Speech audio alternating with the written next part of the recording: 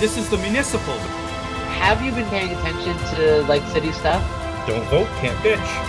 Sorry to to point that finger at you. My answer would be yes and no. My tummy hurts, and I'm mad at the government. You're saying council wouldn't approve it, and two, you're robbing them of their voice. He's already failed to uphold.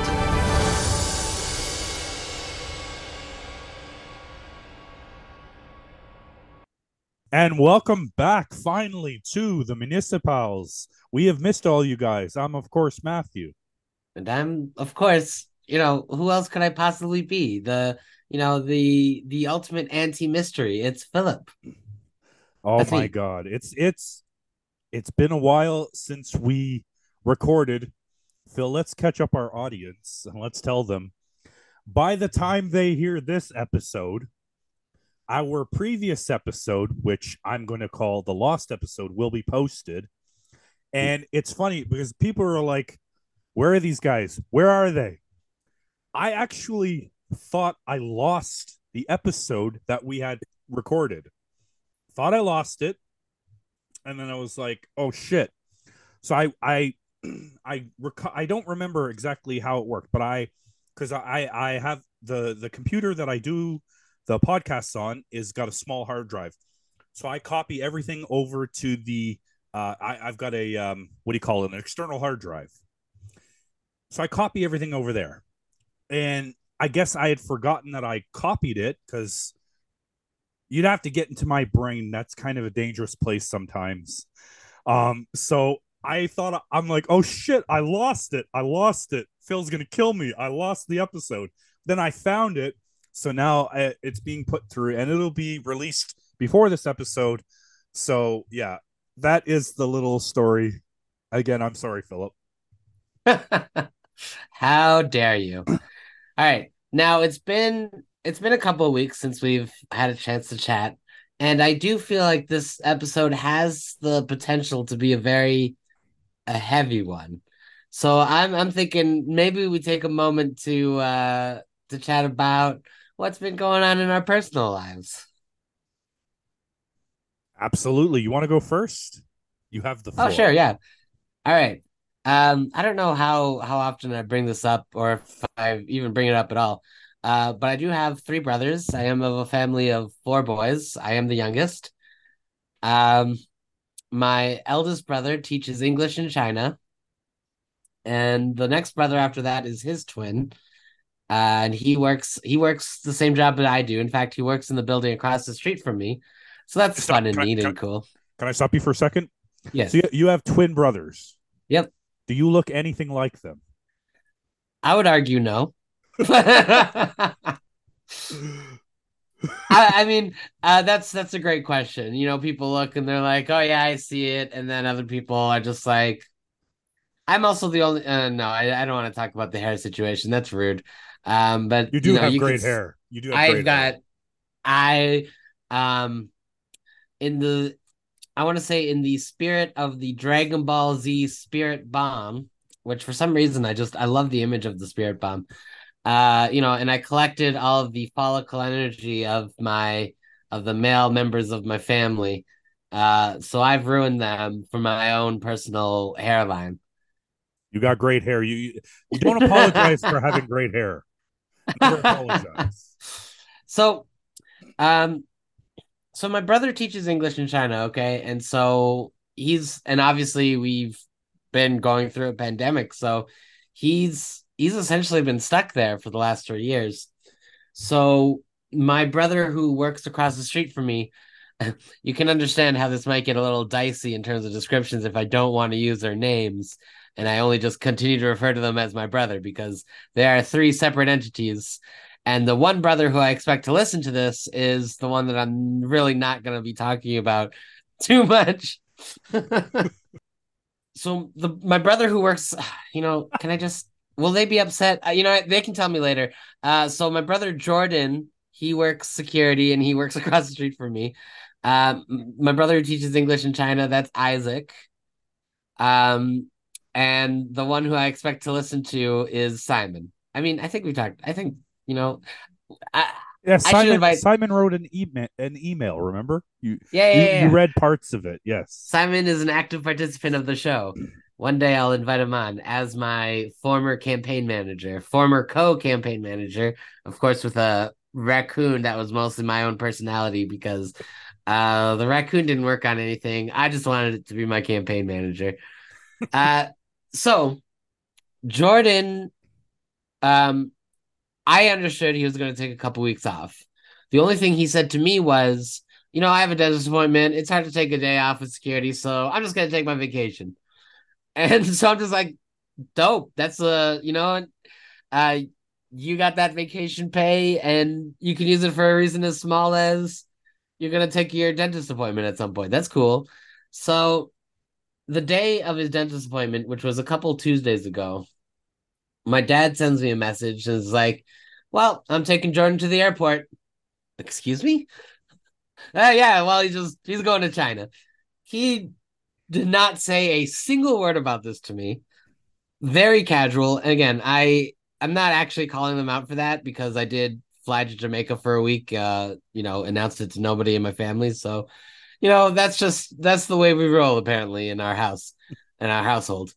And so my brother went to China to visit my other brother to, pandemic loneliness. It's hard. How you're I by believe yourself. That's hard. I believe they call that twin magic. That's fair. I accept that.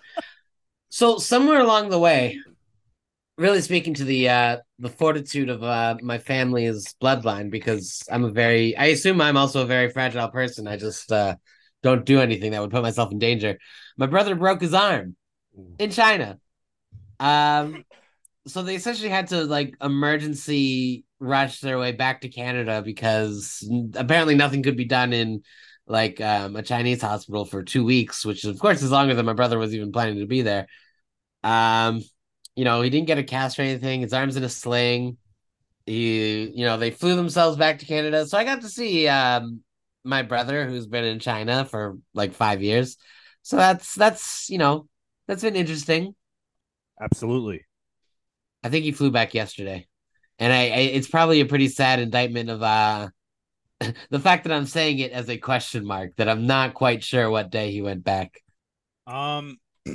So for me, did I tell the story on the podcast about my dog getting sprayed by a skunk? Did I tell that story? I think I told you off the air.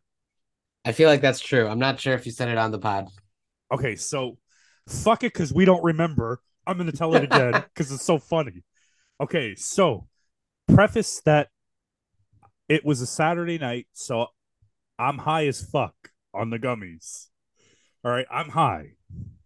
Oh, Matthew, you absolute Satanist. How do we get the devil out of you? So we had some family over. And just walk right away from that. Just like let it go. Just right away. And there was we're fortunate enough that we live close enough to a couple of all-night drive-thrus. There's a McDonald's, there's a Wendy's. I think the shawarma place is open late too.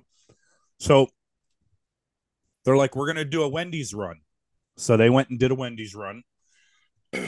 And when they came back, they left the door open, which it was a nice night a few weeks ago. So whatever.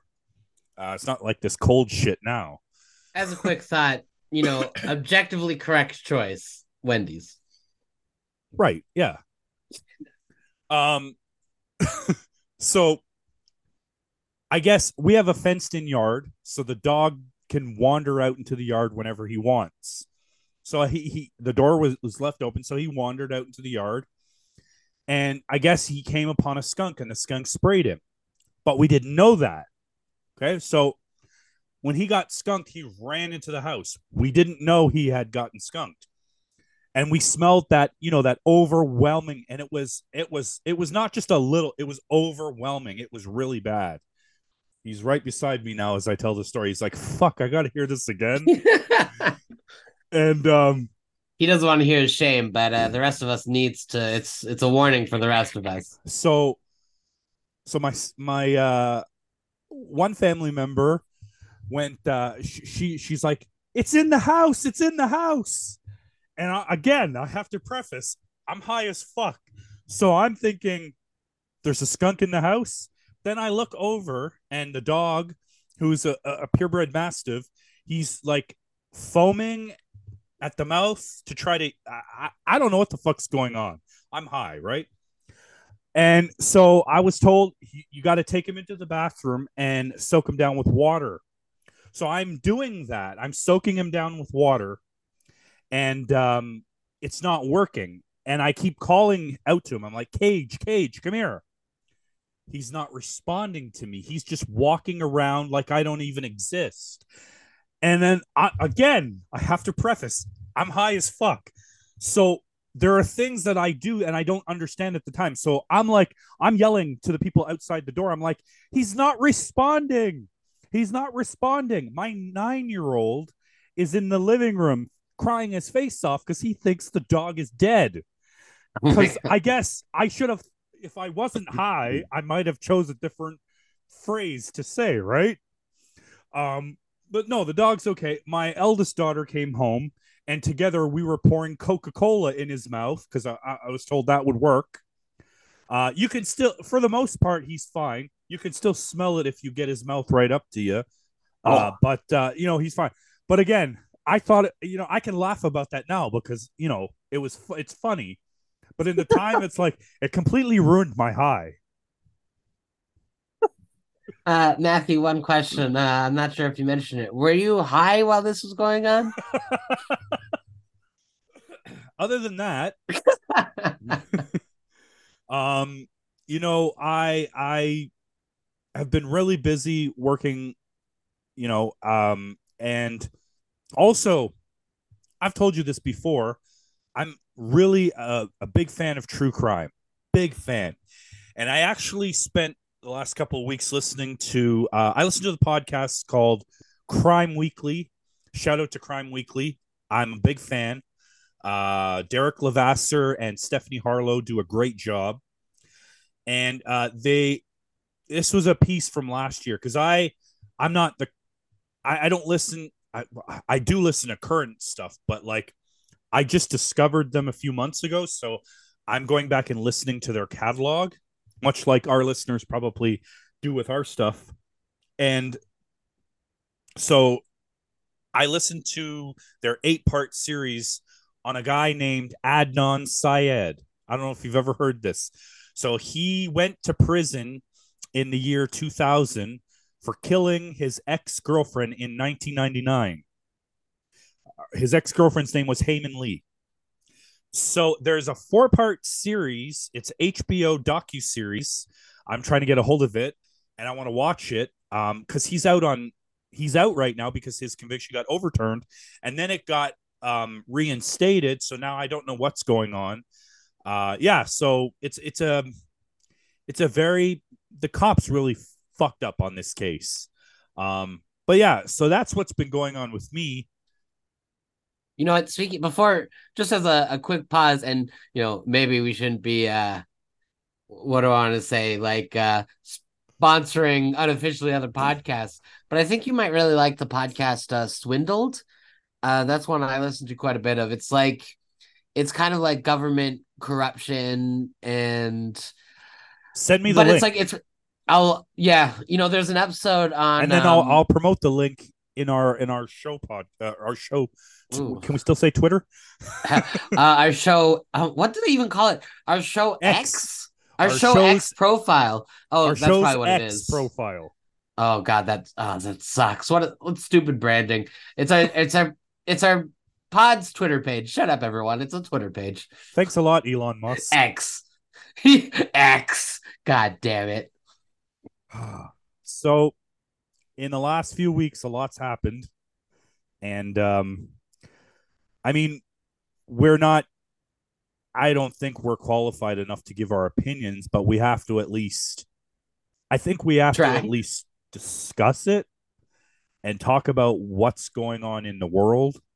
Of course, I'm referring to the stuff that's going on with Israel and Palestine right now, and the terrorist group called, was it Hamas? Is it Hamas Hamas. or Oh my God. Hamas? No, you know what? My dad was telling me he was listening to a radio program where someone referred to Hamas as hummus and like uncritically kept saying it through the show. No one would correct them. And it's just like you can't you can't do that. Come on. It's a serious conversation. You can't be calling it hummus and nobody stop you and be like, please just don't.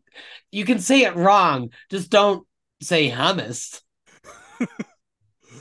I think that's funny. I can't help it. Um, you know, I I don't understand.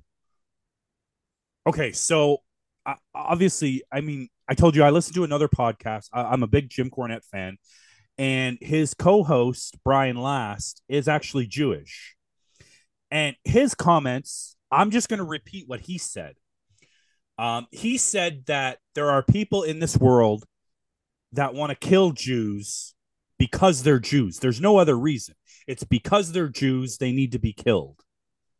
That's his viewpoint. He is of Jewish descent, so that's his take on it. I'm wondering if you might be able to. Do you agree with that point of view, or do you think it's more complex? So I want this. I truthfully, honestly, I really should have written something out because I do feel like I have a lot of. I feel like I do have a lot of thoughts on this, even though actually, and we can start from a very basic point to kind of give people an idea if they want to even engage with what we're saying or completely ignore what we're saying entirely. Matthew, you are not Jewish. That's correct. You are not Palestinian. That is correct. And you do not hail from the land of Israel. That is correct. I am the same on all those accounts. So just, if you the I want to it sounds like it's going to be unrelated, but I want to start with the idea of impact versus intent. Okay. Okay? And I do feel like a lot of the ways that the commentary around this conflict is you saying a position, maybe half-filled thoughts, and people will fill those thoughts in with words that you never said. And I find this very frustrating. So, for example, I think of no, you know what? First, do you understand the concept when what I mean when I say impact versus intent? I believe so. Essentially, it's you're saying something, and it's what what the speaker is intending to say, and of course the impact being what other people take away from what you're saying. Like I feel like you get a lot of people upset with identity politics because it's a lot of people saying something and it meaning something that they didn't mean to say. Okay, you know what I mean? Yes. So in this instance, what I'm trying to say here is I I don't want to say something that hurts anyone. That's my bottom of the line here. If what I say, if someone listens to what I say and they're like, that is anti-Semitic drool, I I'd like to know, honestly, I'd like to know why, but more specifically, I'd like you to know that that's not my intent. But if that is the impact of what I say, I apologize. Does that all make sense? I'm with you. So it's very it's very complicated to talk about this because it feels like Feels like a minefield. yes. And if you just say that you don't want anyone to die, acknowledging that that's very simplistic and very naive, you will have people saying that you're anti-Semitic because, if you say that, you don't believe in Israel's right to self-defense. And that's not true. I think, every country has a right in some capacity to self-defense. But at the same time, it's like we can acknowledge the difference between Hamas, the terrorist group, who effectively acts as the Palestinian government. And I phrase it like that specifically because you will have people who will say, oh, yeah, well, Palestinians did elect Hamas in the year 2006. There's a certain point where we have to stop accepting the legitimacy of a democratically elected government if it's been almost 20 years since an election. So that's, whatever. That's besides the point.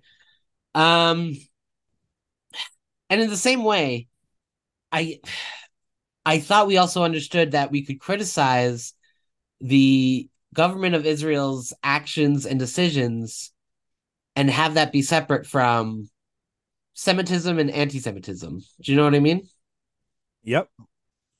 It sounds like I'm going around in circles, but it feels like the two strongest emotions that are going on right now are, Palestinians have been living under the thumb of Israel for so long, and their conditions are terrible, and at some point, it's like it's a human rights thing. On the other hand, it's not. If you don't say loudly, I condemn Hamas, people will put into your mouth, and I've been saying this often the last 2 weeks. I feel like people are constantly throwing words in people's mouths. If you don't unequivocally condemn Hamas, then you support the terrorist attacks against Israelis and you don't value Israeli lives, which is ridiculous. That's not what anybody reasonable is saying.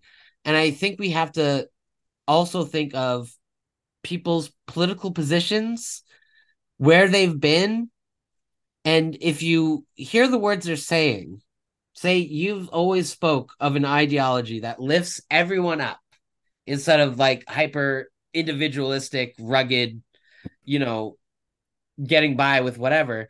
If you're talking to someone whose ideology is about lifting everyone up and you hear them talk about Palestinians sympathetically, it doesn't make sense for you to accuse that person of being okay with the death of Jews.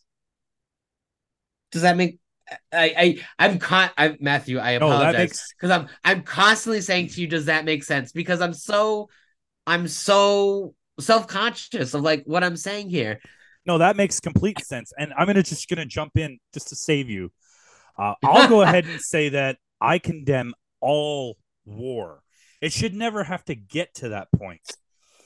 Yes, we have a right of self-defense. We do here in Canada as well. In the United States, if you're good, I'm good. You're good? Okay. Yeah.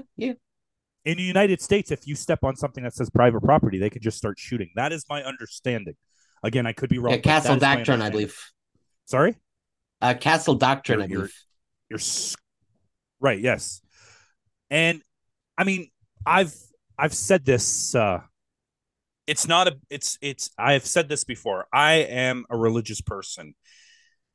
And to the best of my knowledge, the Bible, which I follow, doesn't tell me to go out and kill people, whether they're of a specific race, color, gender. I mean, the Bible, this is going to piss people off. I apologize in advance. The Bible condemns homosexuality, but it doesn't tell you to go out and kill them. It just condemns it. Fine. Even if you don't like that, fine. I can live with it condemning it because I have gay friends. We're good. We're cool. But it doesn't tell me to go out and kill them. It doesn't tell me to go out and kill anybody for any other reason, race, religion. Anyone that doesn't follow my religion should die. No. People have a right to their own religion. People have a right to their own culture. People have a right to their own race, to their own gender, to their own way of life, as long as you're not hurting other people. I mean, is that too... Listen, I know it's simplistic, but is it too much to ask? People just get the fuck along. I mean, that's too much to ask. It's too simplistic. That's my take on it. I don't like war. I don't like, especially with the Canadian government that we have, and now they're poking the bear known as India. I'm 40, so I think I'm too old. But I don't want to go into war. I certainly don't want any of my kids in war. Um, I just I would like to live in a world where war was not necessary. I guess is what I'm trying to say. And that may be too simplistic for a lot of people, and I apologize. That's where I'm at though. Like it's very simple for a very, I feel like, complex situation. But I feel like I have so many. Again, I really should have written a more concrete thing down for this, because I feel like there's a lot of aspects of this that are so frustrating, including the way the media talks about this, the way individuals on Twitter are talking about this. It's very you either support and again, what I was saying before, you either support you just like ultimate do whatever the government of Israel wants to Palestinians, like cut off their electricity, cut off their water, be okay with all that as they, bomb hospitals, bomb churches, et cetera, et cetera. If you don't agree with that, you hate Jews. It's it's ridiculous. Like the commentary is so far, like, for Have you whatever listened? reason. Have you listened to Piers Morgan this week? So It sounds like he's been doing a good job actually of getting a lot of, I want to call them, alternative views to the mainstream. no, I absolutely. But from what it's limited to what I've seen. But from what I've seen, I think there was one or two different interviews. They were both talking for most of the time, and no one could hear the other. Mm. I just thought it was ridiculous. But I mean, can we agree the stuff going on in Israel? That's religion-based war, correct? It's about religion, or is it? I feel like that's the thing. I don't know. I think it's a government situation. I don't know if it's a religious situation. And what would you call the Russia-Ukraine? That would be I Russia think it's wanting to government. expand, or Yeah, yeah, yeah, yeah. And in fact, I feel like it's an interesting thing that you brought up, because it goes back to my you have to keep in mind people's intent and the things they advocate for beyond this. In my understanding of leftist policies, and again, I understand that people maybe don't interpret them the same way as I do, but my interpretation of leftist politics is, you know community and lifting people up. So again, as I said, for someone to assume my position um is that I want Jews to die is ridiculous. At the same time, I do find it confusing when I want to refer to them as far right kind of commentators who have called for a ceasefire in Russia and Ukraine. Sort of, they're branding it as like an anti-war stance. It's weird because they've kind of consistently been siding with Russia, and in this case, I mean, it gets confusing if I say in this case Russia's the aggressor, but of course in the case we're talking about with Israel and Palestine, of course Hamas is the instigator. But you know, Russia is a much bigger country than the Ukraine, has a much stronger force than Ukraine. They're putting their forces against Ukraine forcefully, and that's the world is kind of uniting to defend them. So the same people who are calling for no war there, a lot of them are the same people talking about Israel and saying they need to erase bloodlines, like from Palestine. Some of the rhetoric they'll point out. A lot of these people will point out the rhetoric that comes out of, I want to say, these Palestinian rallies, that they do like to classify as pro-Hamas, even if they're not, even if they're simply in support of Palestinian people. Um, they'll refer to them as a certain way, and it's confusing. It's not, the ideology isn't consistent. Absolutely. You know, I think we can agree on that. Um, I just, like I was saying, I don't like war. Um, I mean, that's it. That's basically my position. I don't like war. Period.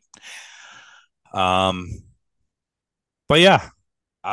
Anything else that you want to add on this segment before we move along?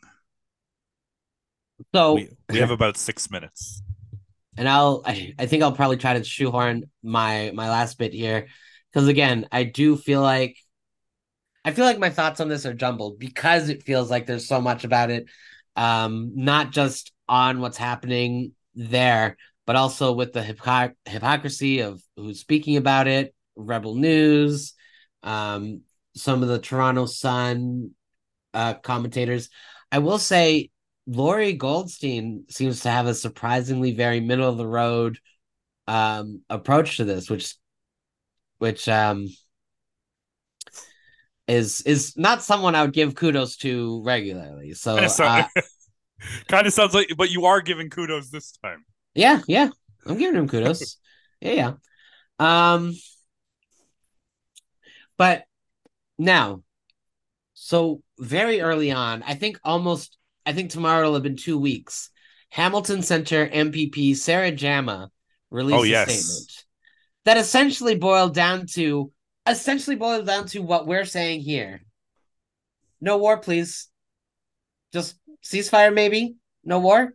And the Ontario Conservatives, embroiled in their millions of scandals, have decided that this is their opportunity to say, hey, that's bad. That's bad. Guys, shut up about our land swap thing. This is anti-Semitic. This is bad. MPP Sarah Jama supports rape. And here's what I'm going to tell you right now, why I'm this what I've been saying of inserting words into messages where they were not there before is rampant when we talk about Israel versus Palestine, this whole conflict. And so I'm so happy that she got a lawyer and is basically saying, hey man, these words, they weren't in the message. They weren't what I was saying. If you were arguing in good faith, that's not what I was saying. Shut the fuck up or you're getting sued. Fuck yeah. Basically, they're like, no, don't look over here. Look over it there. Look at the NDP. Look at them. Mm-hmm. Like, that's exactly what it is. It's, the RCMP investigation is starting into them. Like, it's scandal after scandal. The education boards have voted that potentially they could strike.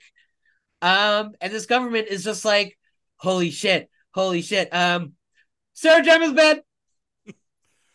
She's really bad. Kick her out. Resign. And like all the commentary back is just like, Doug Ford, actually, I think we all want you to resign. But it's like, no. Sarah Jama, bad. Where's Sarah? She's not in the legislature at the same time that Doug Ford isn't in there. Where's Sarah Jama? Oh, she must be so embarrassed. This may be bad timing, but I did want to give the provincial Conservatives. I want to give them kudos. I know what you're going to say. And we talked about this. You are correct too. Hilarious timing, but yes, I'm okay. I've ragged their ass. You can give them their kudos. I'm okay with that. Oh no, I hate them too. But they're introducing a bill that's according to where I read it, almost assuredly to pass because they have a majority that they're going to make it illegal for sex offenders in Ontario to change their names.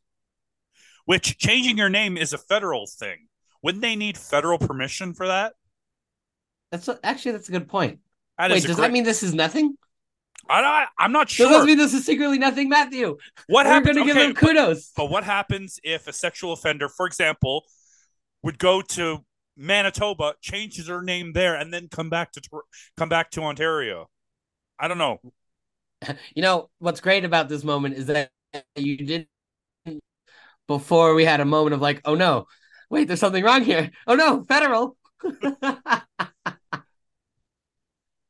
You, Oh, I can hear you, but you're frozen. you know what? Well, actually, you're frozen too on my screen, so I think it's just a connection thing. That There we go. There we go. So as long as we can hear each other, I guess it's all good. Ooh, um, we're heading close to a minute left. Shall I very quickly end this on a thought, only because you quickly brought up the province? Yeah, and then we'll carry it into our next segment. Go ahead. Congratulations, Manitoba, for kicking out your very cruel trying to get reelected PC government with your very cool NDP premier Wab Canoe. What a Truly, he name! does seem like a. Honestly, I love the man. I love him. His social media presence. He's very interesting. I know there are details about his past, but listen, let's wait until he flops as a premier before we decide that those things. Nah, that's a terrible way for me to say that, but Wab Canoe, congratulations on getting elected premier of Manitoba. We're probably about to get cut off, but Yes, congrats. But we will see you guys on the other side. And we're back. Oh, my voice just broke there. that's okay. We're through. I think we're through the heaviest subjects of the day. I think it's all a more relaxed position from here. Which is why I took a break and went and got some chocolate cake. Smart. Good for you. Brilliant strategy. I felt I deserved it. after our perilous quest of political commentary, we really needed that. We really needed that kudos given to us. Absolutely. And before we get started, I want to let our listeners know that for the time being, we're going to be switching to a bi-weekly format. So it won't be every week. We apologize, but Phil's a busy guy. I'm even busier. Not to. I'm. This isn't a competition. It's a competition now, bitch. We're both very busy. And so we're still going to give our opinions. It'll just be every other week instead for the time being. That doesn't mean that we won't go back to a weekly format. We probably will, maybe an election or something, but we'll see how it goes. I want to talk federally, domestic federally, of course. So what's okay? So I guess there's four levels. You know, we got the municipals, we got the provincial pals, we got the federal pals. So what do we call it? The international pals. International pals. International. You know, we'll figure something out. That's we'll get it. I saw a poll. Now, no, there's like four different polling companies. I don't even know what you call them. Are polling companies that do polls. I think that sounds right. And each one of them has the conservatives. If there was an election, the conservatives winning by, I think the lowest one I saw was 10. Was it 10%? So it would be like, it would be, I think it said the one that I saw, the conservatives would have 194 seats. The Bloc Québécois would have 32 seats. I can't remember what the Liberals was, but it was very low. I think that's something around like 90. 80, whatever. And then the NDP would have 20, and I laughed at that. and the Green Party would have 2. Two, that's good. We usually only have 1. No, I think that might be a step down for them. I think they currently have 3. Oh, okay. I mean, you all know how I feel about Justin Trudeau. I don't think I have to keep banging that drum. Even I saw an article. Yes, it was in the Sun. I think it was Brian Lilly, and he said it's been 8 years. It's time to. I believe what he said was it's time to turn the page on Justin Trudeau, and that if Justin Trudeau, I'm paraphrasing, he didn't exactly say this. Basically, though, if Justin Trudeau cared about Canada, even about the Liberal Party, he would usher in a new leadership and leave. But Justin Trudeau only cares about one thing, and that's Justin Trudeau. Now, he gave a list. I'm trying to remember because I have nothing written down for this week. This episode this week is all in my memory, so that's a scary place. Flying off the seat of our pants. But there's a few names I wanted to throw at you. The first one is obvious: Chrystia Freeland. I've heard that she has no interest in leading the party. And then I've heard she may be a candidate, so it can't be both. Right. And then I've heard, what the fuck is that guy's name? I can't remember the other two names. I'm sorry. Could it potentially be Sean Fraser? I think that was one of them. And then there was another one. And I can't remember it. Well, I think it was a guy. We can even just work with the two if you'd like, because sure. I could have some thoughts with those two. I'd love to hear what you have to say. So, and you can rag on Trudeau as well. Oh, okay. I mean, please, that's fine. I can do that. In your sleep. Yeah, that's right. So before I even get to the idea of replacements, I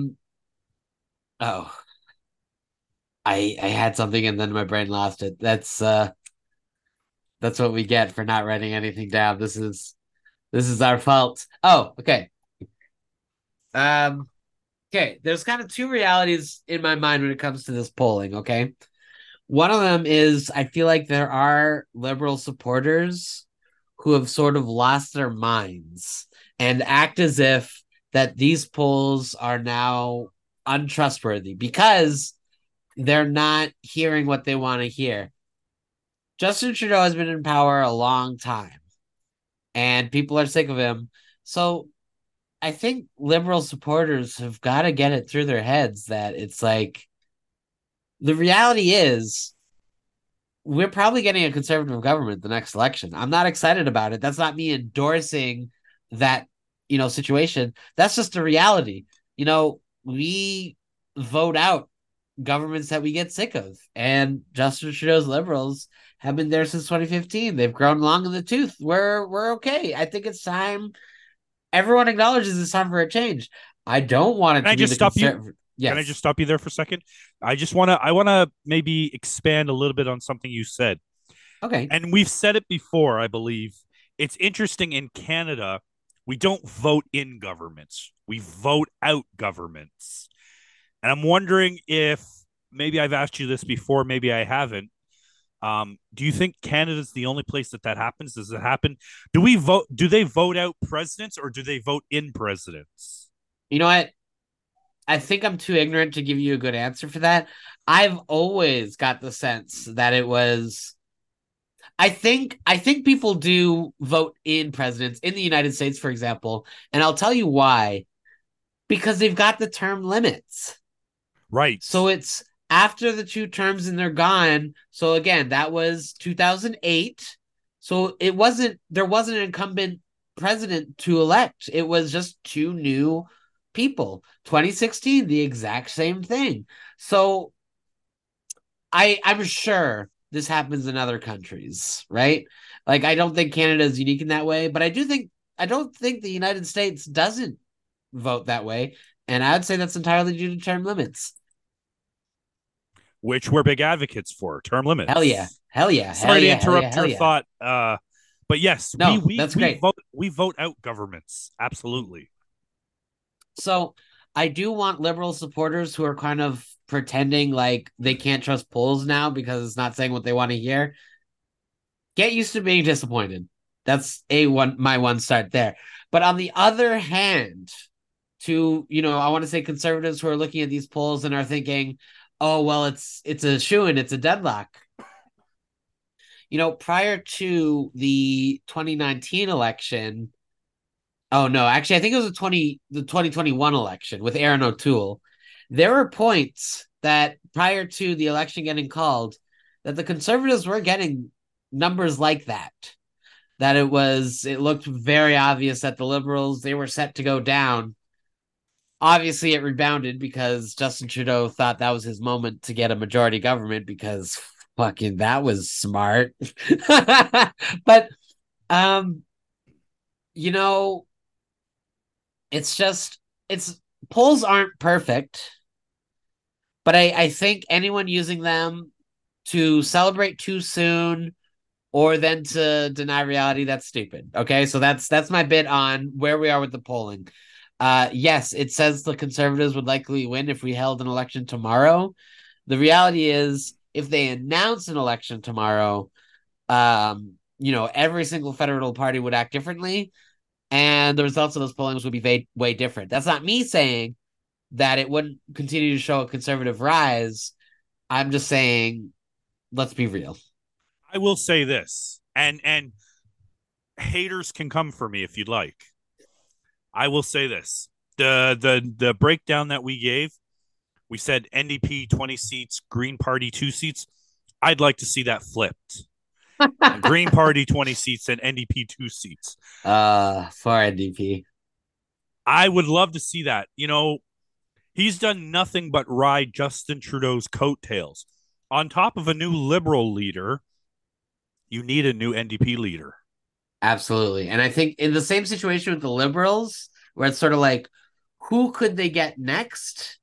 I think the NDP has the exact same problem. Like, I like Charlie Angus. I like Peter Julian. There are some solid NDP MPs, but like Jagmeet Singh, it's like he thinks he's going to win the election on TikTok, and it's just not happening, my man. He needs to come hang out with me, smoke a bit, drink a bit, chat it up, and just be like, hey, my friend. And he can be like, yo, guy, what's up? And I'll just be like, can you not be the liberal? Sorry, well, a slip of the tongue, but maybe a little bit too revealing. Right. But can you not be the leader of the NDP anymore? Can you just do me that solid and just be a cool dude? Like, since you brought it up, I got a off topic, side note, sidebar. I tried the weed Coca-Cola, but what I didn't know was it was the vanilla Coke, but it's very gassy. So I'm going to keep trying different ones until I find the right one. Have you tried a weed drink before, or you just like to? I mean, I don't think we're breaking anything if we announce, hey, we smoke weed on this. Yeah. No. I think at this point it's legal. It's out there. It's well known. It's legal. I'll say, the embarrassing thing that I guess I shouldn't say out loud is the amount of THC in those drinks is so low. It absolutely does nothing for me. Mine was 10 milligrams. So you're graduated. I'm not graduated. That's all I'm saying. I'm still what I think you're trying to say without saying is I'm still in the junior leagues. I know someone who can eat up to 70 milligram gummies, and they're a normal person, they're not high, just like a normal person. I'm like, I don't understand you. I don't understand how you could do that. Matthew, to prevent myself from further embarrassment, I will not tell you any numbers like that, because maybe I'll text you. I'll text you those numbers, because I am not going to say them on air. I'm good for 10. I will. Yeah. I'll text you. I'll text you later.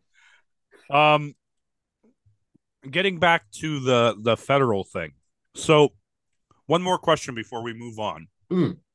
No, I didn't even answer the initial question. I went and jumped back to talking about polls. Sorry about that. Go ahead. I think, okay. I would have said 2 years ago that Chrystia Freeland was the natural successor to be the leader of the Liberal Party. I feel like there's been too much since then And in the same way that I feel like Jagmeet has been kind of weighed down by his association with the Liberal Party by, doing the CASA agreement and getting very little for the NDP, I think Chrystia Freeland, by becoming the deputy prime minister, has sort of anchored herself a bit. Not She's only too that, close. there's that, and I absolutely, yes, I'm saying that. On the other hand, I'm also thinking that, especially with the recent, let's call it the federal government's oopsie poopsie in terms of applauding a Nazi in the House of Commons. Oh my God. We talked about that last time, Yes, I we think. did. Yeah. Yeah. Chrystia Freeland, I feel like there's too much of that history that people are now a bit more aware of. I don't know if we should be punishing, Chrystia Freeland for the sins of, it's a family association stuff. I don't necessarily think that it's something we should hold against her, but at the same time, I think a lot of people will. So no, Chrystia Freeland for leader, absolutely not. Here's what I will say. What has occurred to me, what feels like the single smartest cabinet shuffle shift for anyone in any government that we've paid attention to, in my mind, Justin Trudeau putting Sean Fraser on housing has been a slam dunk. The conversation has shifted. He's, talking to municipalities. They're working. It feels like things are getting done. I don't know if that's the comms getting better or if they're just doing shit now, as opposed to the last housing minister who seemed perfectly happy to defend municipalities to say, oh, guys, you guys, you special little guys, it's not your fault housing isn't getting built. I know it's your domain, but it's not your fault. Let me special government guys. Who is that? But the guy who's before Sean Fraser, like he literally wrote an op-ed saying, don't blame the municipal governments for the lack of housing, which makes you want to rip your hair out and say, okay, federal government, then we'll blame you. Like, come on. So just with that alone, with what I feel like is a very smart cabinet shuffle and what feels like a very successful move here with the housing, Sean Fraser feels like he would be a very smart leader of the Liberal Party. But I am speaking strictly to his success right at this moment. So I don't know if maybe he's just particularly good on the housing file or if he'd be a good leader for the Liberals. But I think he is it's something moving towards something. Okay. And, with all this talk about polls and shit, are we going to see a federal election before we absolutely have to? Is an early one going to be called? Is my question. We used to think it was, but it's a great question because if you're the Liberals and you're looking at these polls, goddamn well, it's like they can't the call Titanic, anything. the Titanic going towards the iceberg. They're looking at it and they're like, how much time do we have to turn this around? Like there's no realistic avenue here at the moment. Pierre has successfully, I am kind of giving him kudos here when I phrase it like this. He has successfully put, regardless if he's correct or not, he has put a lot of the blame of the problems in this country on the federal government. I don't think he's entirely correct. He's partially correct, but that's been the strength of his message. But he's also engaging. He'll talk to the little people, and he's entertaining. And by the way, this is not me giving him kudos either, because I still sounds like you're giving him quite a lot of kudos. I still stand by my position that I think all government should be independent. However, that's just not the world that we live in. So we have to take what we can get. This guy, he is the if I'm in the camp of anybody but Trudeau, well, this guy fits the bill. I feel like I wonder. Maybe it'd be interesting to talk to Pierre Poilievre. I would love that. Again, I don't like the man, but I wonder if you. Anyways, not important. But so I I am giving the Liberal government great kudos with their shuffle of Sean Fraser onto housing. I don't know if that was his expertise before, or if he's just getting good advice. But Oh, I the question was about an early election. oh sorry, It's yep. okay. Oh, I jumped completely away from that. Um, God, no. Which I think puts the NDP for their confidence and supply agreement. It puts them in a strong position. And I really and I feel like this will be the ultimate test for Jagmeet Singh, okay? Whether he can change turn his own little ship around or if it's like the sign that he needs to go. Because at the moment, the Liberals are in the weakest position they've been in a while. You know what policies it turns out people like? Policies that do things for people. People like that shit. The NDP is demanding stuff like pharmacare and dental care. And you know what? Electoral reform. I mean, it's not entirely, but people want electoral reform. So the NDP is in the perfect position to say, we need blank, blank, and blank. Not just one thing. Don't just fight for one thing and be like satisfied with the Liberals in your agreement. Fight for the things that you fight for, that you claim to fight for. And if the Liberals say, kind of hem and haw, like, then be like, okay, well, we're out. The thing is, what frustrates me about this conversation, especially with like conservative commentators, is it's like they make it out to be this moral failing of the NDP to like pull the carpet out from under the Liberals and like get an election going. It's not, because what are the NDP government and what is the NDP supporters? What do they get out of a conservative government? Nothing. Pretty I don't close know. to nothing. No. I mean, hey, listen, watch Pierre Polyev comes in and he's successful. You know, the thing is, or at least my interpretation of leftist policies, I'm doing this a lot, like I am doing a lot of the identity politics shit here. But my idea is simply, a government that lifts everyone up. If Pierre Polyev comes in and he manages to do that, I will give the man his kudos. The reason why I don't believe he will is because I don't believe that's a central tenet of conservative ideology. And that's not me saying, being right leaning makes you the devil. It's like it's a different set of priorities, like less government involvement for more hyper rugged individualism and to prep individuals for success. But that's you know, and some people do get successful with that kind of like framing, but that's not everyone. I feel like that's the divide with like the sides.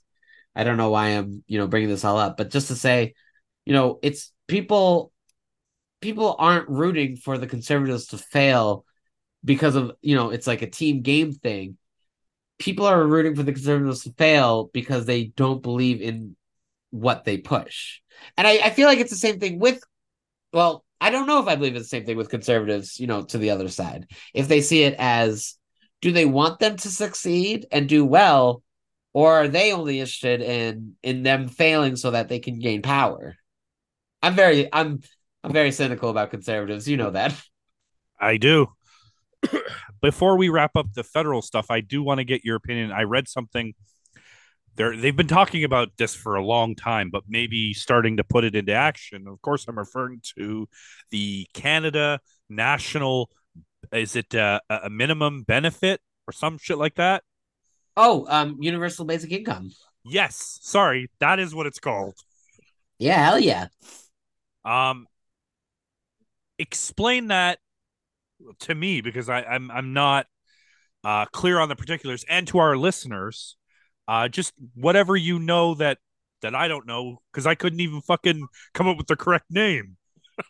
I mean, my understanding of it is just there's a floor for what people think is the, bare minimum that provides housing and food for people, and then anything on top of that is expected that like you'd get a job and work for it.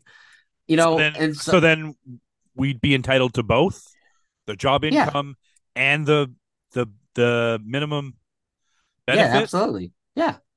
That's And interesting. I and now, of course, here's the fear is that if that's not paired with something like, for example, rent control, then landlords will just increase the rent by the amount that universal basic income is, and then that income just becomes a direct payment from the government to landlords. Like, it's in my mind, it is a good, universally good idea that just needs some safeguards to prevent. To put it very, very, very, very simply, and people will rag on me for saying it like this. To put it very simply, we do need some controls to prevent capitalism from ruining the whole thing. Again, like, Absolutely. um, but if it's set up properly, I really do feel like it would allow people to prosper because you could work. It would allow people to work and potentially improve their lives as well. Say you're working a job, what feels like a dead end job, and what you'd rather do is go to school so that you can go get a better job, which is what a lot of people tell you need to do. With a universal basic income, you would have that safety net to be able to quit your job, keep earning enough income to be able to, live in your house and get food and blah, blah, blah. And you could go to school and then you could get a better job. It's just about it's just about setting people up to be more successful. It's But not also, about. so would this then replace like ODSP and OW? That's a good question. I think it would have to, no? I I I feel like it could replace OW. I do feel like ODSP should continue to be separate. If only specifically because if you're on ODSP, you would have more needs than the general population. Does That that is, that is a good that make point. sense? Yep. So I do feel like ODSP and this universal basic income could absolutely coexist. But Ontario Works, that could probably fold into the universal basic income. We love to hear what you have to say. I We love it. I support it. Acknowledging that there are pitfalls if we do not create safeguard for such pitfalls, but I think it's the right direction to go. Now we got a little bit more time. Let's move on to some provincial stuff. Where do you want to start? Um, Do you want to circle back to the I know we covered it in the beginning, but do you want to circle back to the Sarah Jama thing if there's anything left to say? you know what? All the people who've been pointing at Sarah Jama and pretending like she said something super radical. But I just say, Even Merritt Styles made her apologize, no? oh, you know what? Thank you for that. Thank you for reminding me because I honestly, that is the so incredibly cowardly of Merritt Styles to not stick up for her MPP. I'm honestly, I do feel like it's cowardly. Not only cowardly, asking her to retract her statement, which, as I said to you, was not calling for any of the things that the people were throwing words into her mouth were saying, but then 9 days later, essentially saying the exact same shit. Wow. So I'm like, this is the most disappointed I've been in Merritt Styles. It's like, Doug Ford and the Ontario Conservatives, you expect them to play these stupid little games, sing song, oh, where's Gemma? Where's Gemma? Well, the premier of the province, I was going to say the premier of the country, the premier of the province isn't there, and you're acting like it's more important that she is. And again, as it's just a distraction from all their bullshit. But for I Merritt would love it. Styles, I would love it if we could get an attendance record for question period. oh god, and that's easy enough to get, and it's absolutely embarrassing for Doug Ford, his attendance. Do you think we could try to get that for next week? We might be able to get it for right now if we can jabber on as I Google this. Absolutely. So, everyone knows that I just want to circle back to what I also said before about sex offenders not being able to change step. I think that um, I just I think it's a good thing. I think that we need to um, put our foot down because I mean, let's not forget Carla Homolka. She wouldn't be going by a different name, Leanne something, if these laws had taken place then. So I think that's a good thing. I don't really have many other positive things to say about the provincial government. I do want to, while you're looking at the attendance record, I do want to hit on one point. It's kind of provincial, kind of municipal. I want to talk about Bonnie Crombie real quick. We got about just under 10 minutes. So Bonnie Crombie is currently the mayor of Mississauga. She's running for provincial liberal leadership. She's taking a leave of absence as the mayor. I don't know who, but somebody is filling that spot. However, even though she's taking a leave of absence, she still got the power to use the strong mayor powers to push. There was something she pushed, or she's going to push through, or she did push through. It was either making fourplexes legal or a specific property where fourplexes are being built. I can't remember exactly the verbiage on it. I think it's the first thing.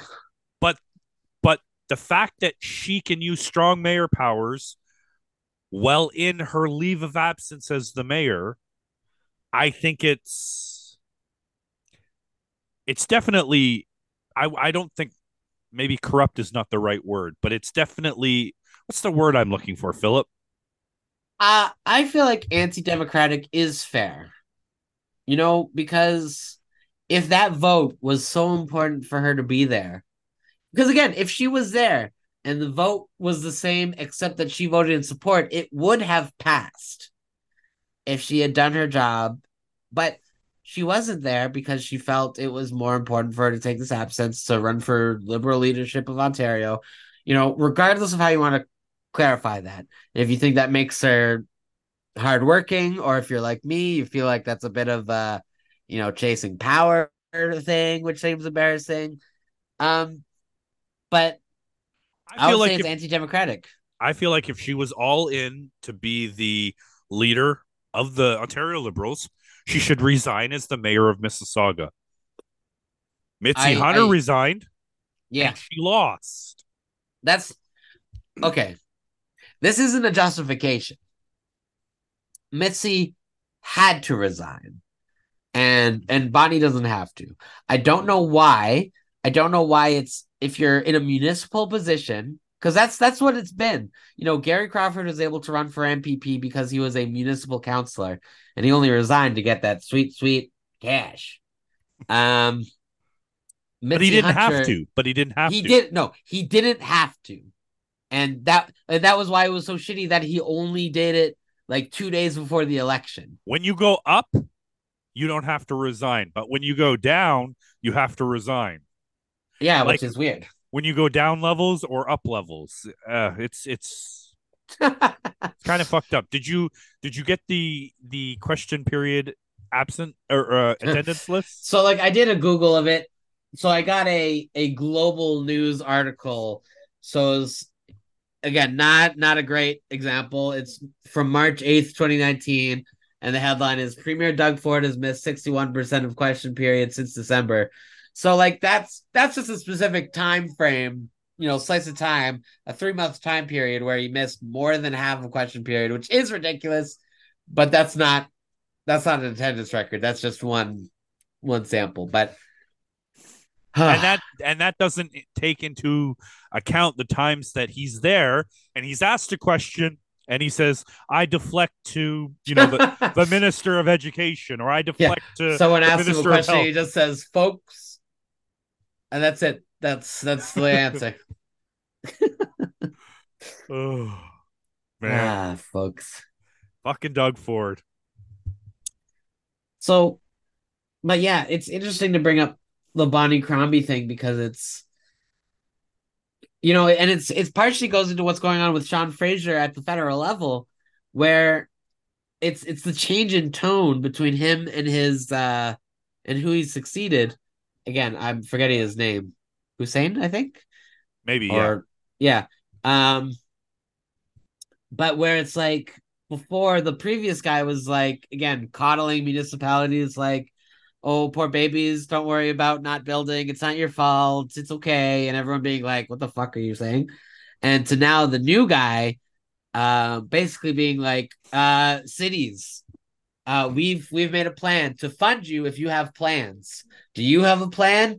And hopeful future guest, Mayor Guthrie of Guelph, he's one of the ones mentioned by Sean Fraser as having a good plan.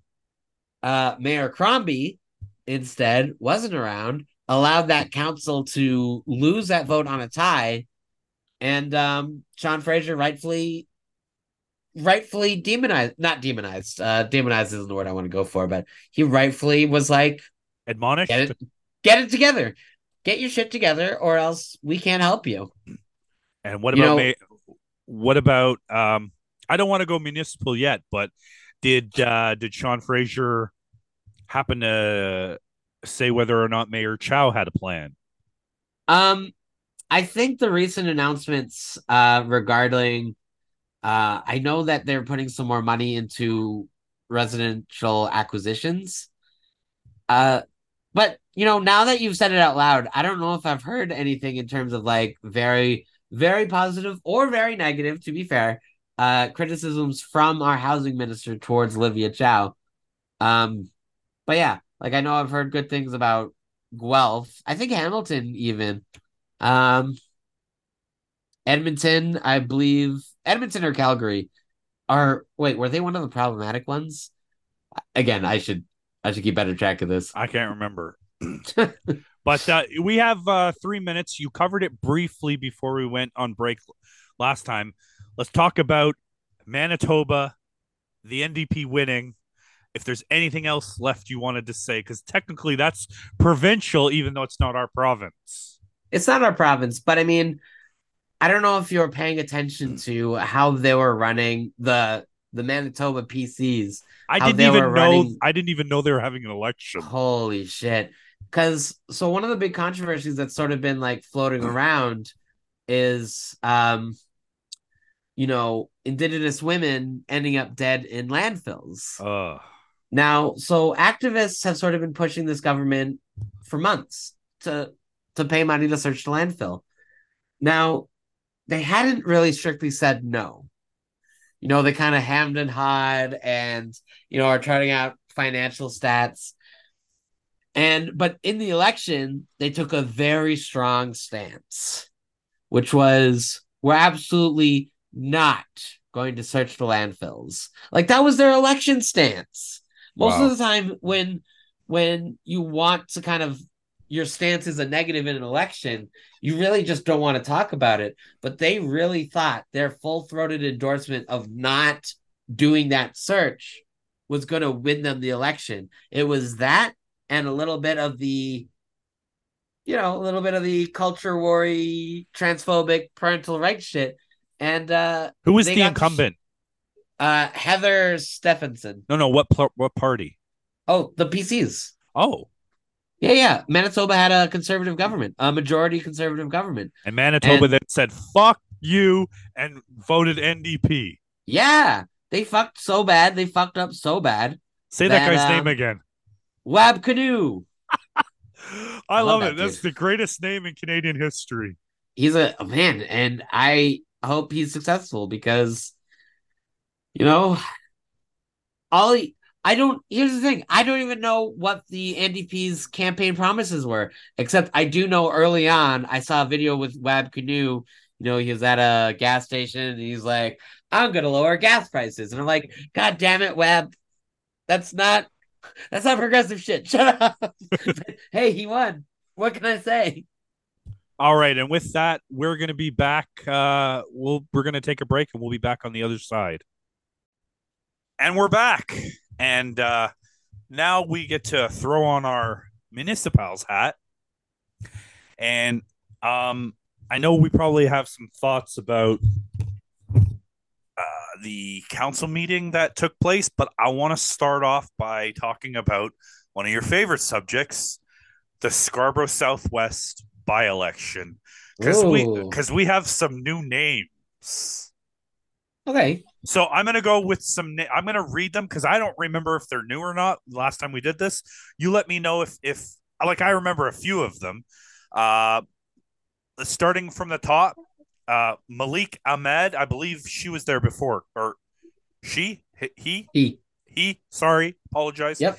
He. Oh, I just committed a no. Never mind. Corey David, he was there before as well. Yeah, he's my boy. I like Corey. Malika Goose, was she? I don't. Okay. So I let me quickly say something about Malika Goose, she's currently our TDSB trustee. Oh yeah, but she was on there before. But you got something new to say.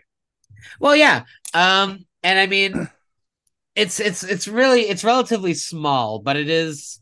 I do hope at some point during this campaign she answers for it, whether to me on Twitter, which so far she has not responded to, or if there does end up being a debate. I would love to be able to get some clarification on this because I feel like it's cynical politics. Okay, so last weekend I was in the Danforth pharmacy area because I've been taking my son and my nephew to a cooking class at the Oak Ridge Community Center.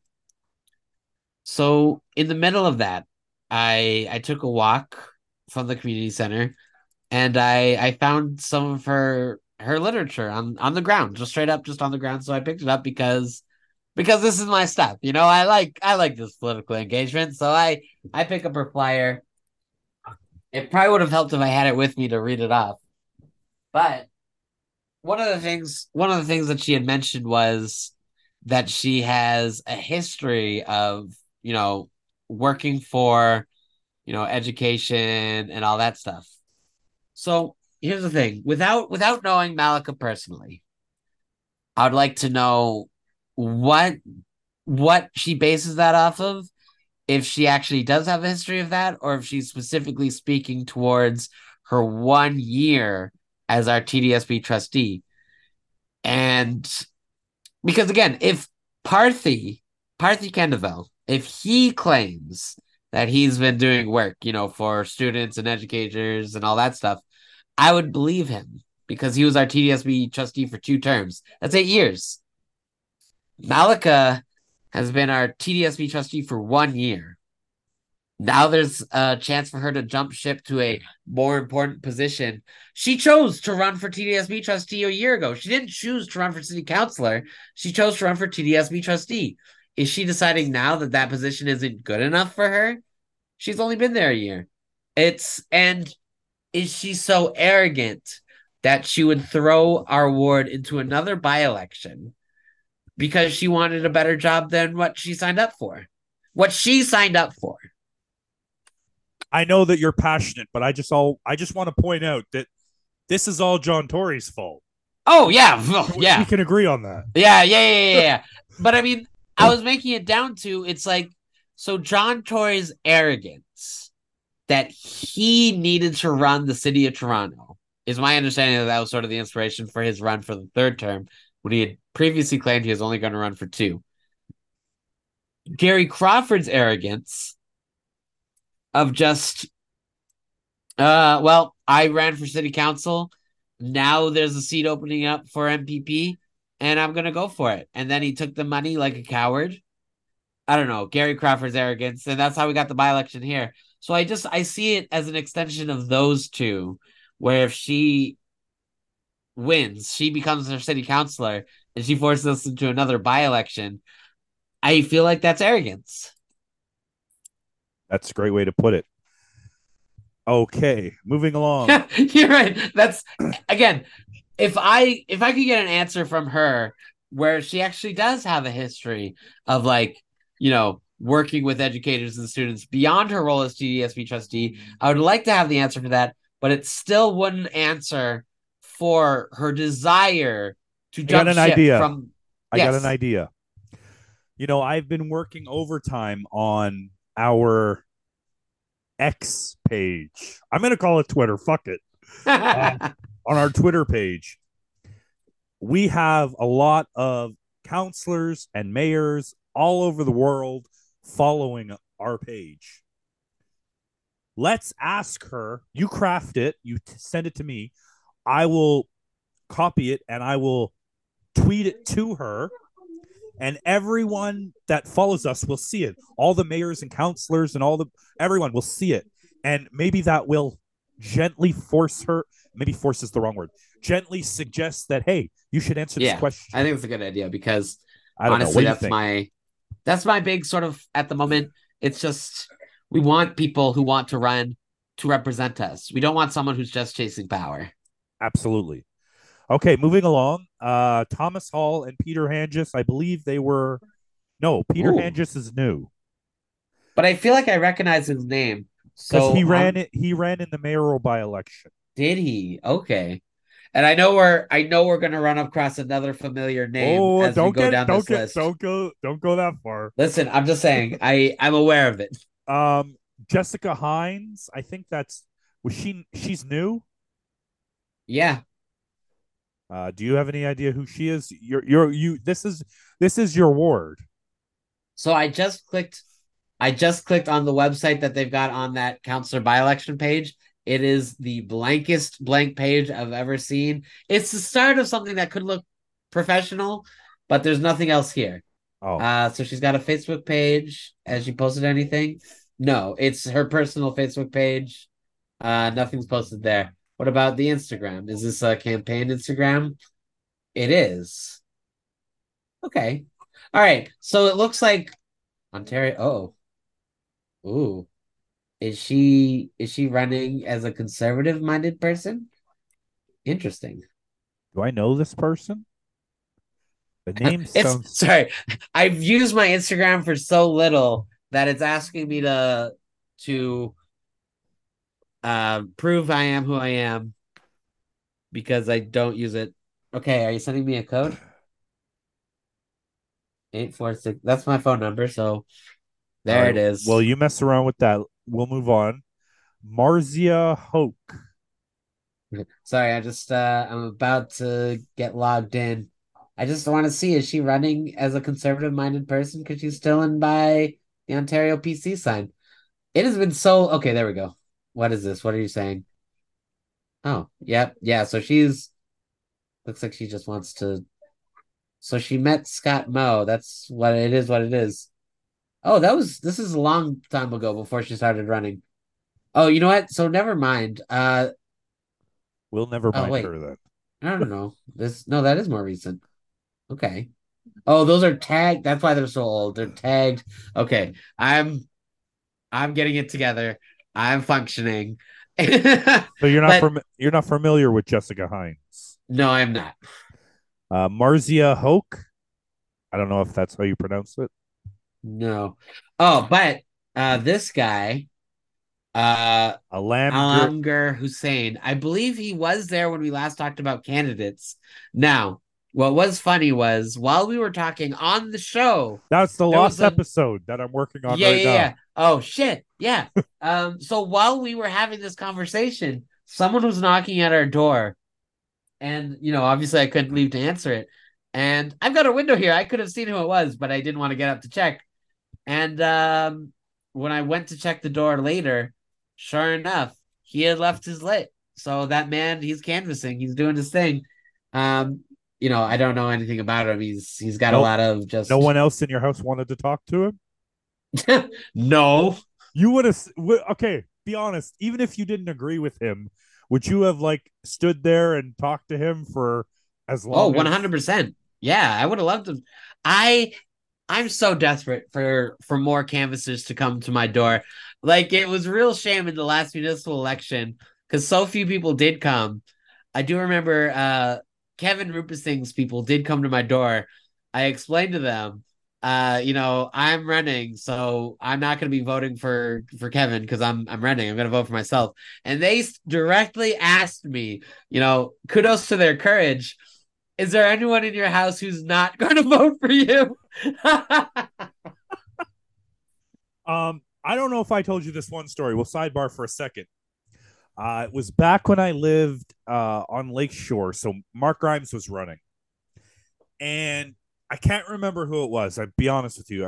I'm being serious. I don't remember, but someone came to the house. They were canvassing, and I started talking about the violence in the park. And the guy goes, "Okay, but what about these street lights? Do they work? Do they come on time and stuff like that?" And I'm like, "I'm telling you about the violence in the park, and you're asking me about street lights. What the fuck is wrong with you?" I didn't say that to him, but yeah, that was my I think my one and only experience, because as much as a political I guess whore that I am, nobody ever comes to the house. Nobody. Anyway, let's keep going on this list. I'm excited about this next name, Anthony Internicola. He ran in Ward 22 in the October election. Oh yeah. Yes. Oh, so you know this guy. I have interviewed him. In fact, if I can get a Oh hold shit. of it, maybe I'll release it as a bonus episode. Because it has to do with the election going down. I know we talked about Saeed Jaffrey because I believe he ran in the mayoral election. Yeah. Nazir Cad, I don't remember him, so he's No. new. He, he doesn't ring a bell. No. Any more you want to add on Parthi? No, I think we got him pretty much. Okay. I think I talked about last time where I think my general gist is I like the guy. Um, if housing is a big enough deal for you, he's not your guy. All righty. Uh, Walayat Khan.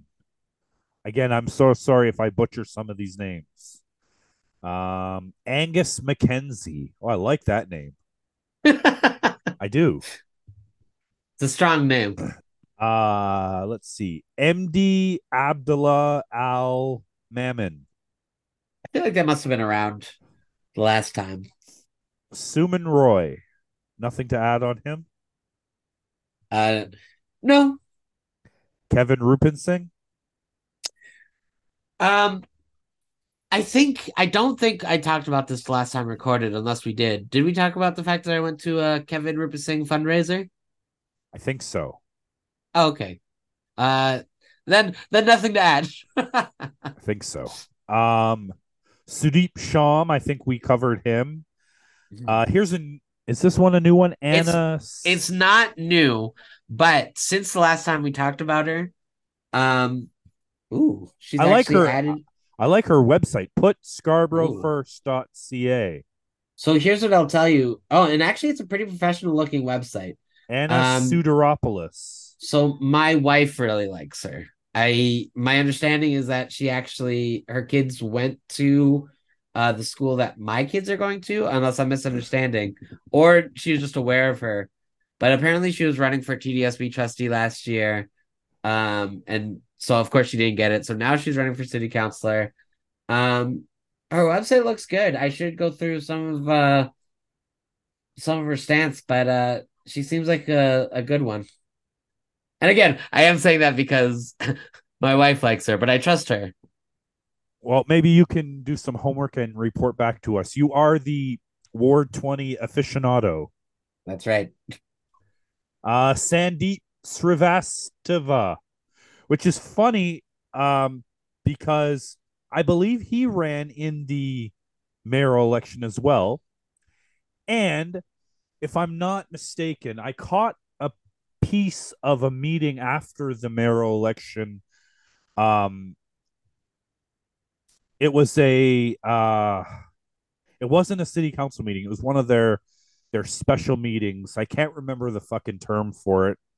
And they were talking about uh like the the candidates who hadn't filed their papers yet, or couldn't, or no, they were talking about candidates who spent more than they raised. If I'm being correct. And our buddy Gong came up in that conversation, but this guy did too. So I was under the impression that he wasn't going to be allowed to run, but maybe that was for mayor. He couldn't run. For city council he can run. I don't know, but I, I I don't know. I just thought I would bring that up. Trevor Sutton we talked about, and Manny Zanders I don't think we talked about. No, but that's brand new. I am so excited to talk about our boy, Mr. Reginald Tall. He jumped in. Now, it's not possible. Did we cover this on the last episode or the one before that? Like when we ran down the list. That's a good question. I actually don't remember the time frame. Okay, it might have been the one before last time. So wouldn't it be funny if he was listening to us? Because I believe what I said was, I'm waiting for Reginald Tall to join. Didn't I say that? I think I said that. If you did, that'd be very funny. That is hilarious. So, I'm going to ask you again, because it might be different with more names. I'm going to ask you for a top three of how you, not of who you would vote for, but a top three of who do you think would be in the top three, in no particular order. Okay. I think that's pretty easy to answer. Again, you are the Ward 20 aficionado. Whenever there's a Ward 1 by election, I'll be the aficionado, but I defer to you right now. So, it's a combination of knowing the results of the last municipal election where Parthy came in a very strong 2, Kevin came in a very strong 3, and acknowledging that Suman Roy is essentially a local celebrity. I think it's Parthy, Kevin, and Suman. Interesting. No Reginald Tall. I don't think he's up there in terms of. I think we know him because we know him because he signs up to run in a lot of elections. We recognize him. Like I recognize the guy. I don't know if it's an election that's so hyper local. I don't know if Reginald Tall is well known enough. But he is responsible for our highest rated episode. That's true. Back in February. That is true. Real quickly, is there any municipal stuff like the city council meeting? They had an evening session. Anything you want to go through? If you want to talk about any one of your boys, you know who I'm talking about. Oh, okay. Actually, I think I'll have to find the tweet for context because I of course enjoy making fun of Bradford, as I know he legally likes to be called. Okay. So like some of their financial data came out, and apparently in his bid to become the mayor, Bradford either raised or spent $800,000. Holy shit! And of course, former municipal Kayla had made the point of, 800,000 for less than 2% of the vote is, that's quite the number. And so I jokingly responded, only 2% of the vote, and still thinks he's too good for an appearance on the municipals. Holy shit, that's a lot of fucking money. Listen, I know why Bradford doesn't want to be on our podcast. That's fine, but I'll continue to rag on the man until one day he will see me on the street. He will punch me right in the face, and there will be no repercussions for me because I'll be like, "Yeah, man, I deserve that one. I had it covered." Yeah. So maybe if that's the condition to get him onto our show, I'll tell him, hey man, you can give me a good sock in the face, and then we can get on with our lives. I do want to give a shout out to counselors like Ward 3 counselor Amber Morley, Ward 23 counselor Jamal Myers, and I'm sure there's more. I don't mean to leave anybody out, but I follow them. I regularly get their tweets about um, neighborhood consultations, town hall meetings, stuff like that. And I think that's a breath of fresh air. Um, and, as a former Ward 3 resident, as much as I may respect, I disagree with Mark Grimes on a lot of political issues, but as much as I may respect him, I don't recall him holding any town hall meetings. And I'm not trying to rag on the guy. The guy's retired. He's living his life. That's good for him. But it's a fact.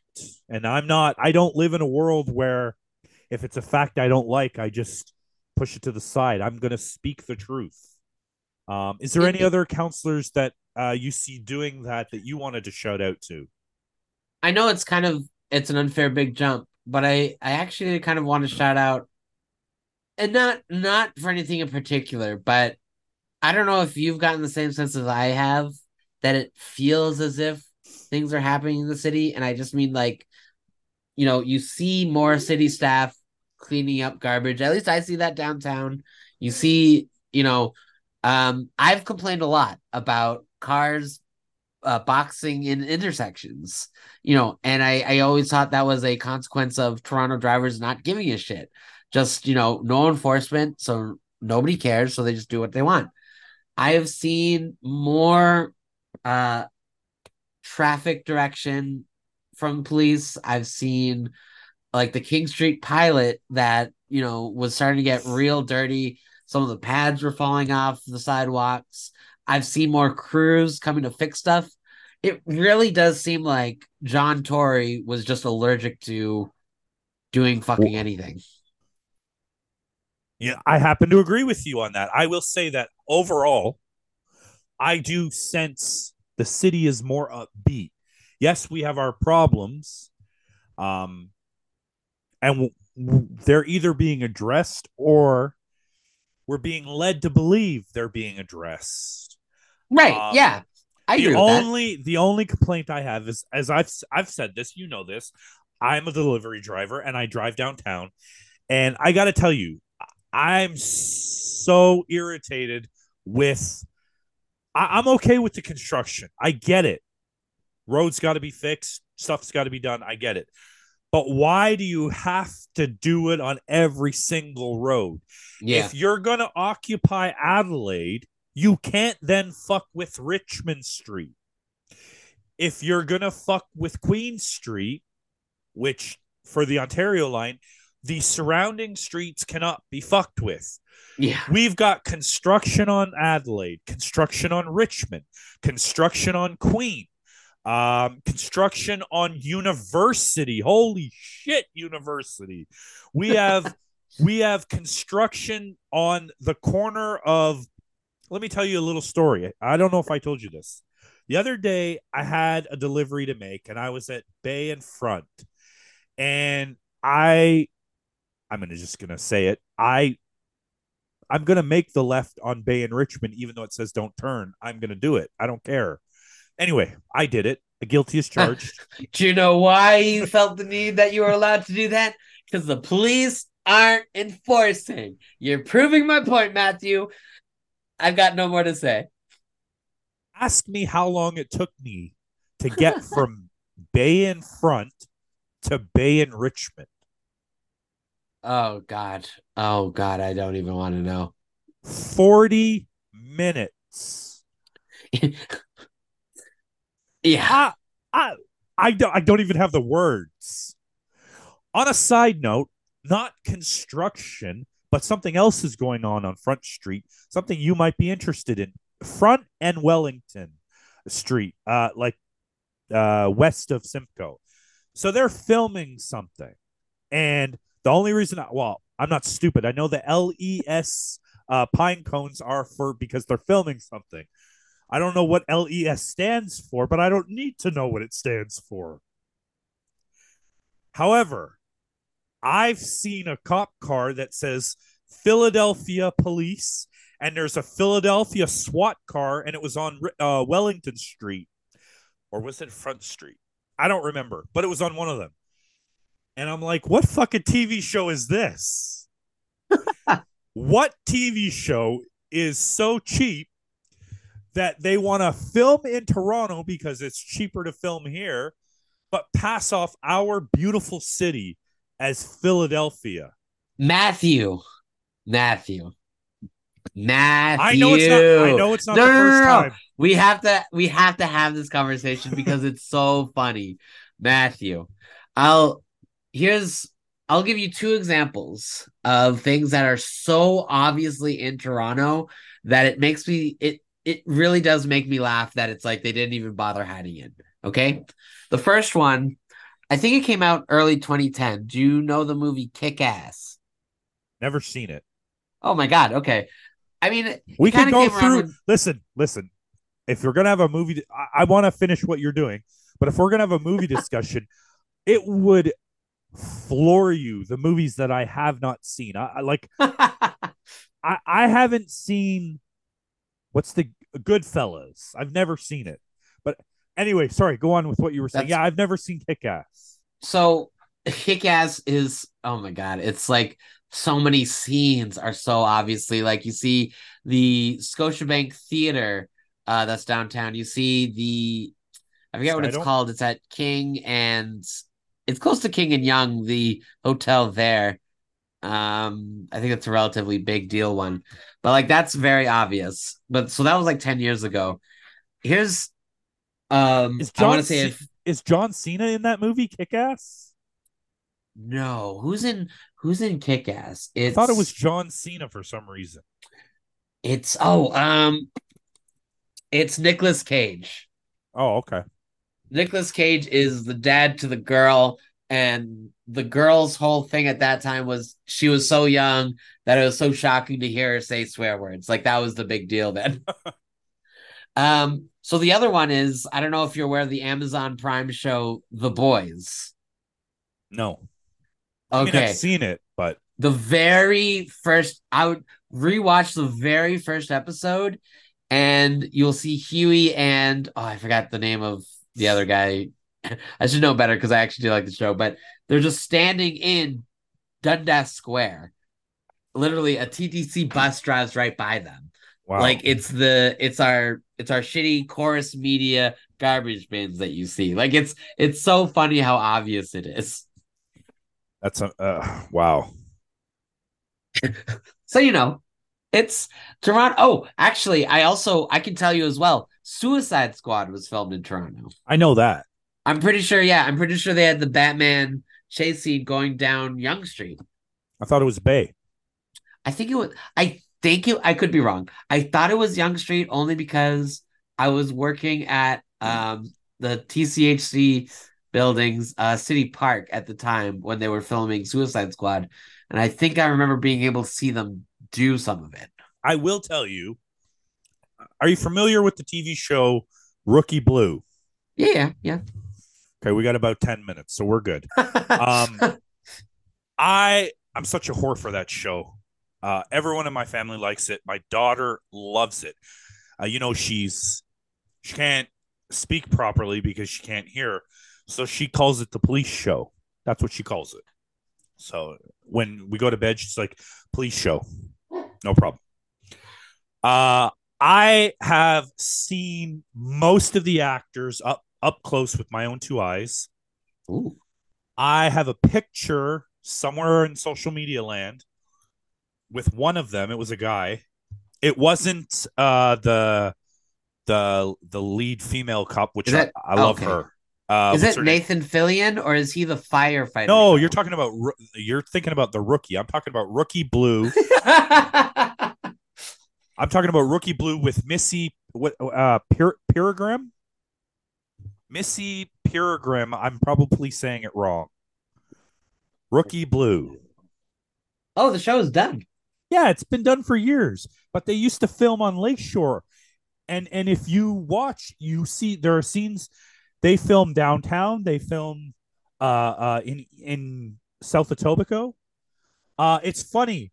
The corner of Islington and Lakeshore, there's a big job start there, and that in the show that was classed as the bus terminal at Port Credit. Interesting. Yeah, no, we love the show. Uh, you know, it's a funny story. I was walking with my eldest daughter and her mother at the time. We were walking her to school. It was like grade 7 or something. We still did that. We still walked them to school, and they were filming a scene in the park. And we literally walked by the guy that, if you're still looking at the thing, the guy that plays Sam Swarrick. So I assume, is he the main guy? The guy that plays, if you look at Sam Swarrick, that's the character name. I'm telling you, it doesn't help me just because I'm looking at a I picture. I don't know what his name is. Ben something. I think his name is Ben something. Wait, okay. Why are you showing me random Sonic OCs? No, just go to the cast list. Oh yeah, you know what? That makes sense. Rookie Blue cast. Okay. Gregory Smith. Who did you say? His name is Ben something. He plays Sam Ben Swarrick. Ben Bass? Ben Bass? Yes, him. I believe. Yeah. He plays Sam Swarrick. So we walked right by him, and he was muttering his lines to himself. and I remember my kid's mom just looking at him, being all mesmerized, and I'm like, I'm about to lose her to him right now. And then it happened. I thought it was funny. So to close this up, anything you want to add on the municipal landscape, anything that's coming up, or anything else you want to say before we wrap it up and get the F out of here? No, you know what? I think we covered all over the world today. Literally all over the world, except we didn't talk about Cuba. Maybe next week. Something going on in Cuba? No, I'm just kidding. Listen, we'll let something happen in Cuba before we talk about Cuba. All right, we'll let Cuba handle Cuba. They know what they're doing. They know what they've done. Which is what every American president has said for the last, I don't know, 60 years. So again, we just want to thank everyone for sticking with us. Again, apologize for being away while we were trying to schedule something. We thank you guys so much for tuning in, for listening to us, for engaging with us. We appreciate it all. And everywhere in the world that listens to us, Italy, France, the UK, Belgium, I'm forgetting some again, Sri Lanka, Turkey, the Philippines, St. Grenadines, and the island. I'm dying here. El Salvador, Mexico, in the United States, man. Let me save Matthew. Let me save you. Here's my ultimate question: how is the Philippines not simply a land of people named Philip? That is. You tell me that right now. That's a brain teaser for you. God damn it! I bet they don't even regularly have Philips in the Philippines. Probably not. How dare they? And again, we want to thank all our listeners all over the world, especially our listeners here in Canada, everywhere in Canada, specifically on Ontario. Thank you so much for listening. Thank you for putting up with us. Thank you for letting us into your lives briefly to talk about shit. If you agree with us, that's great. If you don't, that's fine too. Tell us, you can write to us, the municipals pod@yahoo.com. We would love to hear from you. If it's funny or serious enough or whatever, we'll read it on the air. And I mean, that's really it. That's all I have for today. Phil, you're good? Yes, but something we had mentioned earlier, I told you that I would text you those numbers. Yes. Now again, I don't want you to read these out loud. I'm going to send it to you in the chat on Zoom so that you can react to them as the end of our episode. But again, not without saying them out loud. And we wait with bated breath. No, I sent it to you now. What? Yeah. I'm It's too much. It's doing it too much. I'll tell you that much. I am at a loss for words as we end today's episode. Why don't you carry us off? Fellas, is it great to end your Sundays on a political conversation? I think it is. I think that's what we should do every Sunday. Or rather for us every other Sunday. So for me and Matt, I guess that's it for the night. So we'll see you next time from your pals at the Municipals. And just when you think that they couldn't pull us back in, here we are again, recording some 48 hours after we laid our last track down. Phil and I are back again because we couldn't wait the 2 weeks to cover what just took place yesterday. Phil, do you want to give us a rundown? And then quickly, I've got a statement from Merritt Stiles. And also, I just found out her Toronto office was vandalized. So why don't you run it down for us, and then I'll interject. Okay, try to go quick. So as we talked about 2 weeks ago, Sarah Jama made a statement about the Israel-Palestine conflict that had not gone down well, to say the least, with I want to say some people who want to put some words into her mouth and make her say things that she didn't say. So anyways, I really hope that Merritt Stiles would stick up for her. She didn't. She has now been booted from the NDP caucus. That was from the NDP. And from the Conservatives, she has been censured from the legislature. Can you explain what that means to our listeners? Because even I wasn't sure what it meant, and then I looked it up. My understanding is that essentially, as long as she is censured by the government, she cannot be called upon by the speaker. So she essentially is silenced in Parliament. Now, and I also believe she can't vote. I thought I saw a statement that she had made to her constituents as a now independent MPP saying that she would still be allowed to vote. But I do think that the regular situation is that you're not allowed to vote. So I don't know if maybe I misunderstand or if this is a different situation. So before I get into her statement, I mean, this is pretty big news. It's huge. What's your feeling on it? So I'm incredibly upset. I don't believe that even taking it in the most bad faith way possible, which I really don't think the only way I feel like that you could take this statement as somehow condemning Jewish people to die is if you agree with Premier Ford's assessment of the statement, in that it showed a well-documented history of anti-Semitism with the MPP, according to the Premier, and that her statement supports the rape and murder of innocent Jewish people. That's not at all what Sarah had said. You know, I saw online, they're even calling for Merritt Stiles to resign. Hey, look at this. Oh, hey! Coca-Cola buddies. That's right. We're brand deals now, Coke. We're just waiting for the call. So real quickly, I'm just going to read it.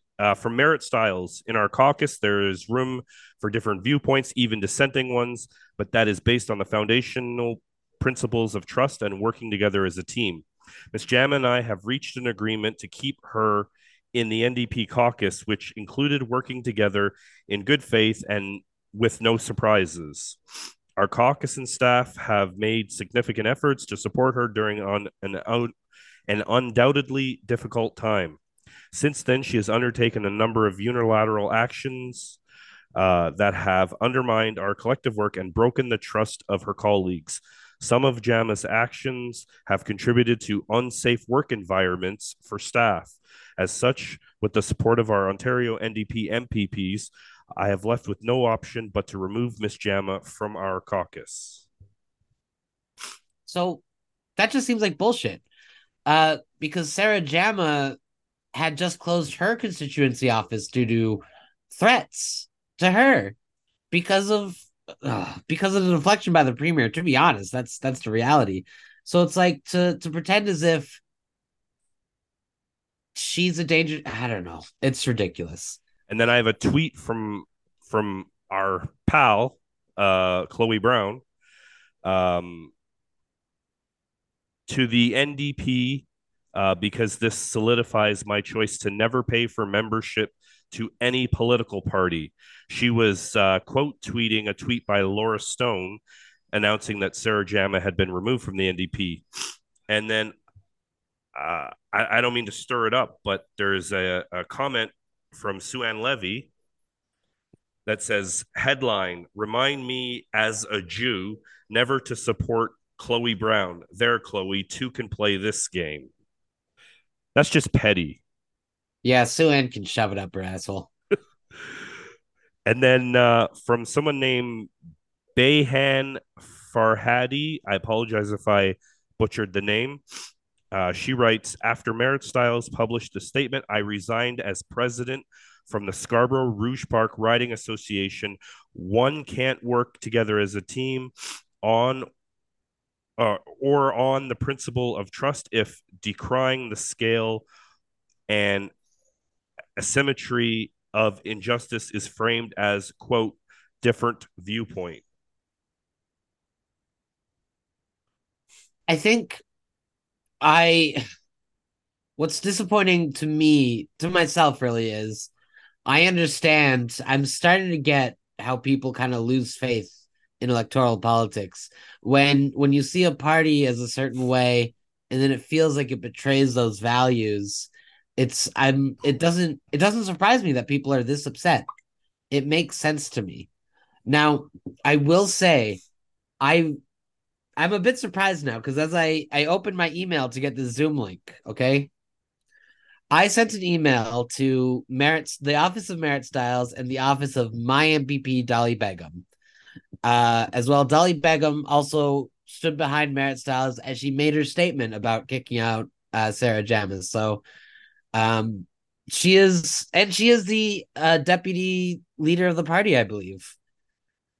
So I wrote an email. I've already pretty much said everything that I've said in the email on our show, but I sent it to them. And today I'm actually very surprised. I got a response from a member of Dolly's staff who has asked if I'd like to schedule a phone call for them to talk to me about this. Oh, yes, Philip. I'm surprised. You shouldn't be. Listen, I'm telling you, you're an important person. I told you you're a CIW, a counselor in waiting.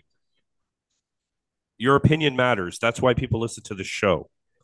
But anyway, we just wanted to bring this to you guys as part of the final part of the episode. So I hope you guys like that. Real quick, Philip, if you had to guess what you think is going to happen, maybe that's not fair. Can we fantasy book for one quick second? Next election, does Sarah Jama get reelected? Does Merit Styles get reelected? If you had to guess. I think the thing is the election is in 3 years, the next provincial election. So, in the same way that Doug Ford spent 3.5 years screwing everything up and then 6 months, giving people cash, people do forget. I do feel like this is a very kind of harsh burn to progressives, and the pain is too fresh, I feel like, to give an outlook on what the situation is in 3 years. Absolutely. And we'll have to see what happens and where the chips fall. But that's it for us.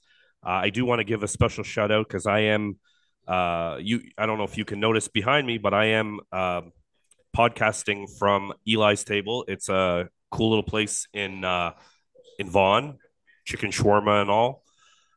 If you guys like that and you're close by, drop in. Jane and Rutherford. Ooh, and then meet a host of the municipals. That's right. But why don't you do it again, Phil? Why don't you send us off again, and hopefully we don't have to come back for 2 weeks. Guys, don't make any new big deals. Okay, no more big deals. Ontario, Canada, Toronto. Chill. You just got to for hope 7 days. You just got to hope they don't step in shit. They just not, but that's Lisa McLeod's specialty, stepping in it. So listen, everyone, chill for 7 days. Let's wrap our head around the situation. Let's figure everything out. We meet back 7 days, and by that I mean for us 10 days. That'll be closer to when we record, and we'll figure it out. We'll have figured the situation out. Okay, we'll have made everything better. All right, you heard it from Phil. Thank you guys again for tuning into this addendum to our show, and thanks, guys. We will see you guys next week or in 2 weeks. Yes, in 2 weeks.